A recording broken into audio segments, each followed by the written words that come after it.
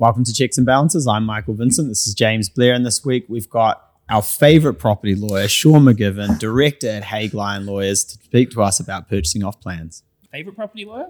Top 5? Top 5. Yeah. Top 10. I'll take 10. Yeah. Well, it's just nice to be here. Yeah. just happy for the scene. Yeah. That's where we want to get to, Mike. So we talk about we've spoken about new builds plenty of times on this podcast, a lot to do with it from an investment perspective, that there's heaps of tax benefits. It's easy, it's passive. And then for first home buyers, Mike, there's lots of benefits as well, isn't there? Yeah, so discounted interest rates out there in the market at the moment. ANZ's about to finish their blueprint to build, but they are coming out with another kind of iteration of it, which has more bells and whistles and features. And I mean, we've gone on about this heaps. There's a ton of reasons you go new build. Yep. Cool. So Shaun, we're not talking about the financial benefits of a new build today. We're talking about it from when it comes to the sales and purchase and the legal side. Yeah, cool. I mean, we always sort of go back, and it's one of those ones where we're always talking to your clients, especially if it's your first home, as well as doing your DD properly on any property purchase.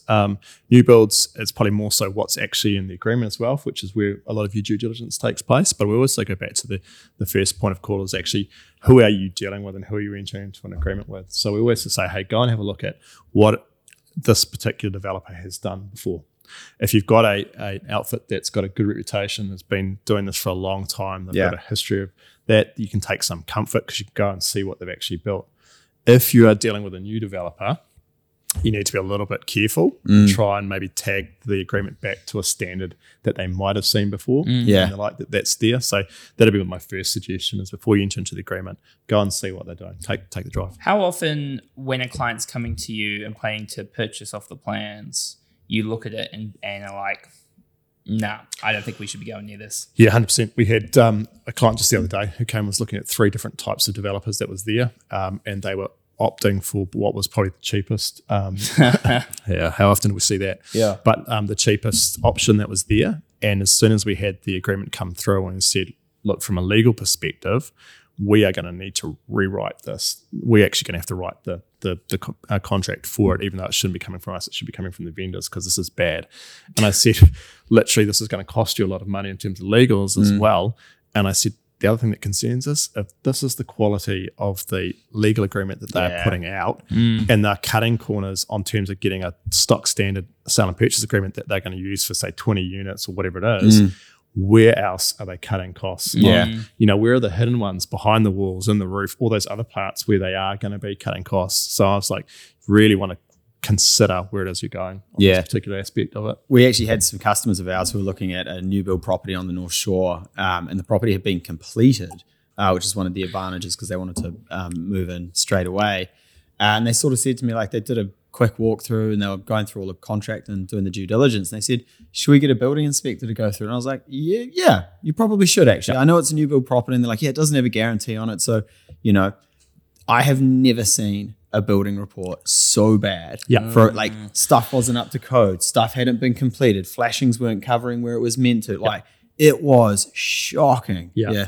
I mean, you hope that the building inspector is not going to give them the sign off for the code compliance certificate in that instance. But there are other ones where, and I'll tell you a quick war story of where I've heard was that basically one building inspector had gone in and they'd basically done the pre-line and they'd seen all the insulation that was there, and they'd done where they stick the old measure in, and they've got their moisture measure, and that's come back all right. And they've walked out and left, and they've come back an hour later because they've left their tool there, only to find that they are stripping insulation out of the house. Also, the other one was like the concrete as well, as they'd measured it and like, yes, cool, the actual level of concrete is up to where it should be, sign it off, only to find that they've then taken the top layer off because they're not going to put as much concrete in, right? So you're going to find that that's going to crack and that sort of thing. So there's all those little things that you've got to be scared of, and going to go back to reputation of builder, longevity, all of those sort of Do types they have of a brand in the market? And I will say Yeah. as well to that point that those customers who were buying on the North Shore, it wasn't a brand. It wasn't your Fletchers or anything like that. It was just, one shot property developer, mum and dad. Well, this building inspector said this will be the next leaky building of the other parts that have not been, done in accordance with code, but they've managed to still get the sign off from council and then go through. Only to find out later on that they didn't have all that's there. Wow, So, how unethical is that? Scary, I mean, eh? like, if An you're unethical property developer, Yeah. James. What world do Well, you live in? but that's what I'm saying. There's Go stri- with reputable builders. there's levels to Yeah. the game, right? Yeah. In Yeah. terms of unethical. Yeah. There's because I mean, the other bit that we just got to be honest about with this is, there's a lot of money to be made in property development, but it's a complex game. Oh, Half God, of them yeah. are going to fall over. There's a lot of cowboys out there, and there's the ones who are cutting corners. The ones who are putting things out, ticking the box and taking it back out, it's another level, isn't it? Yeah, and hopefully you don't. That was sort of one of those ones that's one off. But that's the maybe the extremes that you're getting to, or sometimes how hard it is to build these days and the costs and that's going there. That people might do that. So yeah, that's my first point. Go and find it. Do your duty on the actual builder and make sure you're doing that properly. What about with the sales and purchase? Like, I mean, you mentioned like you had to rewrite one, Yep. which is very concerning. S&P, it's jargon, right? Like the average person picks it up and goes, I guess this is normal. Yeah. I want a house and I'll just sign it. Yep. What range of S&Ps are you seeing? Oh, it's huge. Yeah, I mean, and they vary. I mean, you've put the nail on the head there, is that to a lot of people, it is just legalese, it's words, it's provisions, and that's where you need to go and see a property lawyer that knows what they're talking about and actually does off the planned purchases so they understand that. Because you only know what you know, right? And that goes to lawyers as well, that if you go to a lawyer that doesn't do this very often, they may not know what you should actually have in there. There's a whole lot of various provisions that we will always look for when we're doing our review and we're providing a report of what our recommendations are, that you should be going back to the builder, or we'll also put in context as to why it is that this is actually okay. You don't need to worry about this too much. And that's the experience that we've had. We've done a lot of this for this, and we've seen a lot of contracts as well. And we'll talk through some of them. If you mentioned guarantees, you might want to ask that it's got a master builder or a halo, or there's a parent company guarantee, or that there's a guarantee booklet with all the warranties that are there, so that you've got some security that should this company not be there for whatever reason, whether it's that they've wound the company up or they've gone under at a later date, that you've got some sort of fallback to it, because the Building Act allows you to go back for 10 years and has some recourse against the builder. But if the builder's not there, there's no real benefit in that sort of type thing. We'll also look at, provisions that are in there in terms of consultation on specs, because you obviously get your specs and you go, oh, that looks great, really happy with it. But sometimes, as you've seen recently, those materials may not be available. And so you may not be getting that bench top. Is there some consultation process whereby they can go and put something that's of an equal value or something that's similar that's there as well? Changes in size, it's very rare that you see changes in the unit size reduced dramatically, but there could be those options. So you want to have the ability there to sort of maybe see whether you can get a reduction in the purchase price, or there's the ability to cancel as well. Sunset dates is another one. That's really good. We hear a lot about the sunset clauses. And everyone's like, why do we need a sunset date? Well, with any contract, you've got to make sure that there is the certainty to be able to exit. So if they can't get their resource consent, or they can't do this or that, can't drag forever. Then you'll get that. And so the sunset date is basically a date by which the builder must have built the unit, or it's then a chance or an opportunity for the purchaser to actually exit it. Sometimes you'll see that builders will have it in there that they can exit as well. But you want to make sure that that's a sunset date is definitely in there, because if it's not, then effectively the contract is void for uncertainty, because you haven't got an exit strategy, and that your purchaser is tied in with your deposit for many years to come, when they're never going to get a unit that's going to be able to build. So that's a big part of it as well. What's the worst you've seen in terms of sunset days? Because we've had some customers who are locked into these things for 4 years, and they're just waiting for this unit that's never going to eventually. I think it was like or maybe I can't call out the development because it's still Ravi's shaking his head. No. Don't get us cancelled, Mike. It'll be sued. Cease and desist again. I know a good lawyer. So it's there's varying ranges, but it can be sort of 12 to 2 years. It's kind of what you want to look at. But again, it depends. And I mean, have a look at where the property is in the stage of construction. Do you know what I mean? That's a key part. And also, how big is it? Is it a 50 apartment story building? Yeah. Because that's going to take some time. Yeah, exactly. You look at, there's some good examples around town at the moment. And there's just city here that have been delayed, for a ridiculous period of time. So just quietly as well, if there is a sunset clause and you bought at the top of the market and we are where we are now, that's probably going to work out quite well for you as well.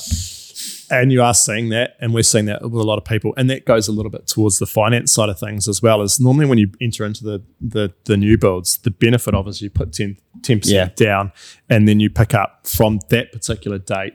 Your bright line period starts with new builds and then it goes through. So sometimes it might be a 2-year build period where you actually get the benefit of 2 years of bright line for only 10% of the price. Yeah.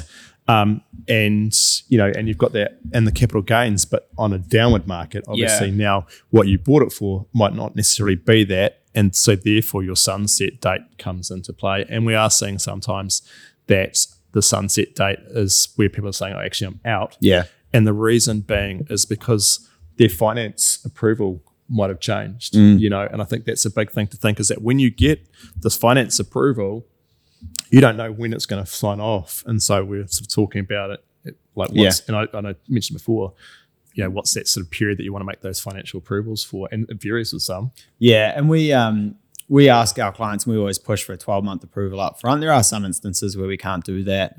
Like your lending requirements might only fit at a bank that will do a 6-month approval. Yeah. But generally speaking, we push it. We try and get our customers to a bank that will do a 12-month approval.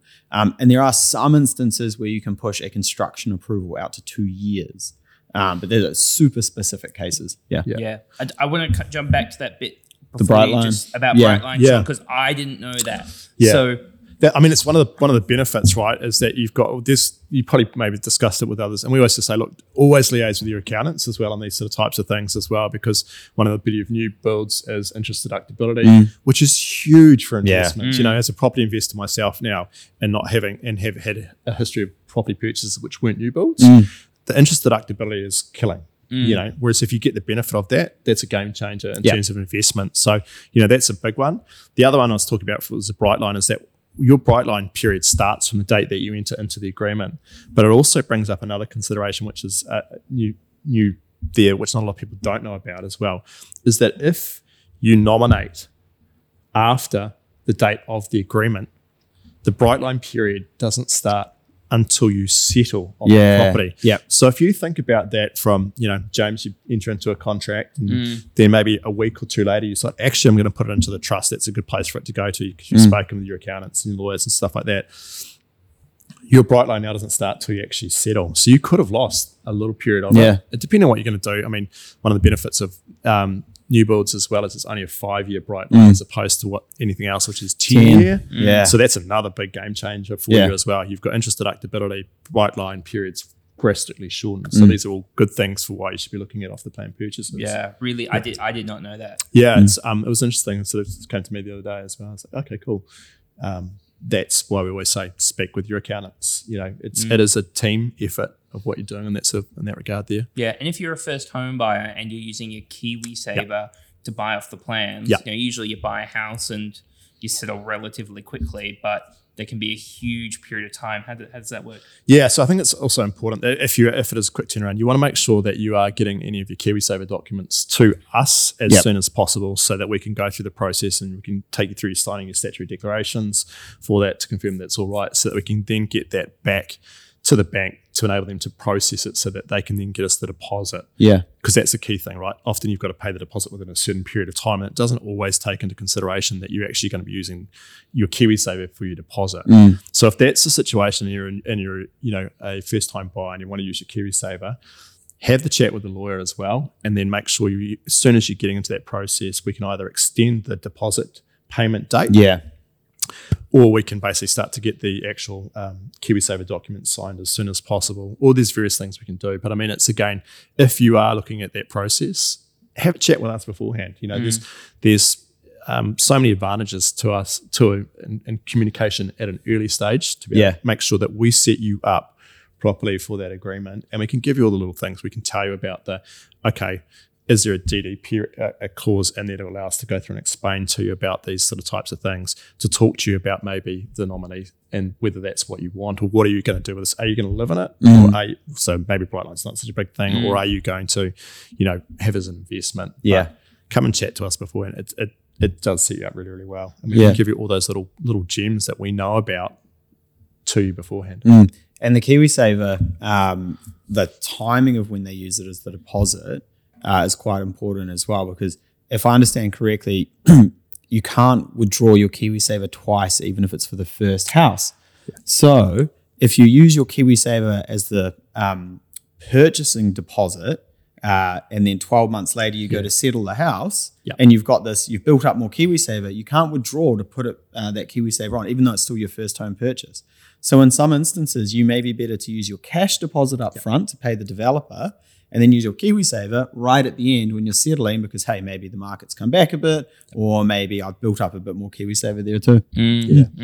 How about when it comes to residents associations, body corps, those kind of things? Our favorite fees. Yeah. A lot of people don't realize that they may be part of the package. Yeah. And for when they're buying that, and that can be any stage there, is these residents associations are there to sort of provide rules for the way that the community, and that's kind of what it is, works. And a lot of people don't realize that they're going to have to be involved with this community or residents association, that there's going to be potentially levies as well associated with it. And that's another factor they have to consider into it. It's not only they're paying a mortgage and interest and the like that's there, and rates and all the other insurance and all the other things that comes with it, but there may also be some residents association levies that are going to be there that they're going to need to maybe look at going to AGMs, and they should go and understand what those are, and that they're going to vote at the AGMs and make decisions about how this community operates and the like that's there. Yeah. And there's a lot in the old AGM minutes, actually. If you're going back through them, we've seen some stunners from like the apartment floor 2, apartment 17. Like, we're all voting to try to get this person to stop feeding the birds because the birds keep crapping everywhere. All sorts of stuff. And the other thing is the liability of what you're signing up for as well. With slightly different with the body corp stuff with apartments. We had a joint customer who apartment was in Wellington, building couldn't be, something changed with the Wellington Council, building couldn't be insured. So then they had to get the insurance for this building from like Belgium, and it was costing each apartment $1,300 a month to insure this on an ongoing basis. You now can't sell the apartment because ain't nobody signing up for that. There's nothing really you can do. It's prohibitive for that customer from getting any other finance because they have this liability there. All she could do is pretty much just Airbnb the apartment to try and pay this debt that she was liable for. And see, that's the other part of going through the rules, which is really important, because you raised Airbnb. You may have this intention of Airbnb-ing this particular property, and this is going to be the way that you're going to pay all the interest and the like that's there. But there may be a prohibition in the rules that says you can't have any short-term letting. All of a sudden, your whole game plan gets thrown out the window, and now I'm stuck with this one, and it wasn't quite going to work. Or the other one is, if you're moving in, and we've seen this before, is no pets allowed. So hang on, I've just got my child as Fairchild, and I can't bring the Fairchild in to live with me. And that's a set rule. That's when you just claim it's a chattel. Throw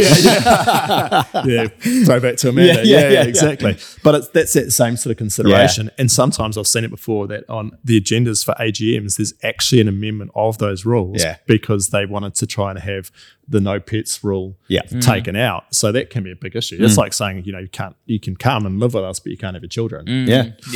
So there's all those sorts of types of things that, you need to understand that. And that's kind of where having your lawyer do it. They should give you the full report on it. They should go through it. Some of the rules, they're easy to understand and go to it, and you can save yourself some cash there.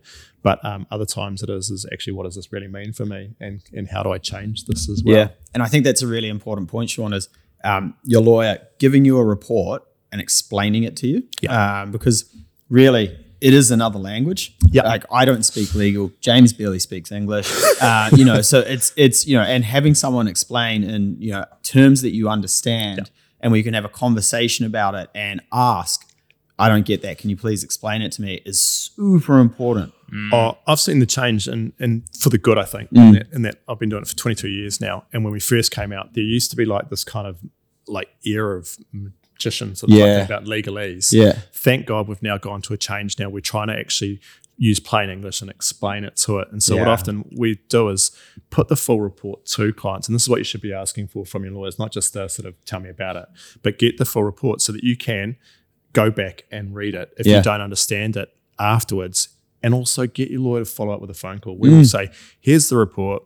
Read it. We're going to give you a call in a day or two's time, so you've had a chance to digest it, think of questions that you don't, or that you want to ask about it, and then we can explain it to you as well, so that when you go to either push yes or no on that due diligence condition, you know 100% what's going on with your property and what you're getting it in for. Yeah. And if you have any questions, that's the time to ask them. You should never go into buying a property and spending hundreds of thousands or $1 million plus, whatever it is that you're getting to, without knowing what you're putting it into. Otherwise, you are kind of gambling a little bit. 100%. You're not investing, or you are gambling. Yeah, so throw the dice. Yeah. So there's heaps of benefits when it comes to new build, but there are risks. We are talking about big transactions, and it's important you're getting the appropriate support. So make sure, if that is the avenue you're going down for one of the many benefits, that you're going to have a chat with Shaun, going to have a chat with the Haigh Lyon team or your local lawyer, if they are a property specialist. Yeah. Please make sure to subscribe, review, and we'll catch you next time. Cheers. Cheers, guys.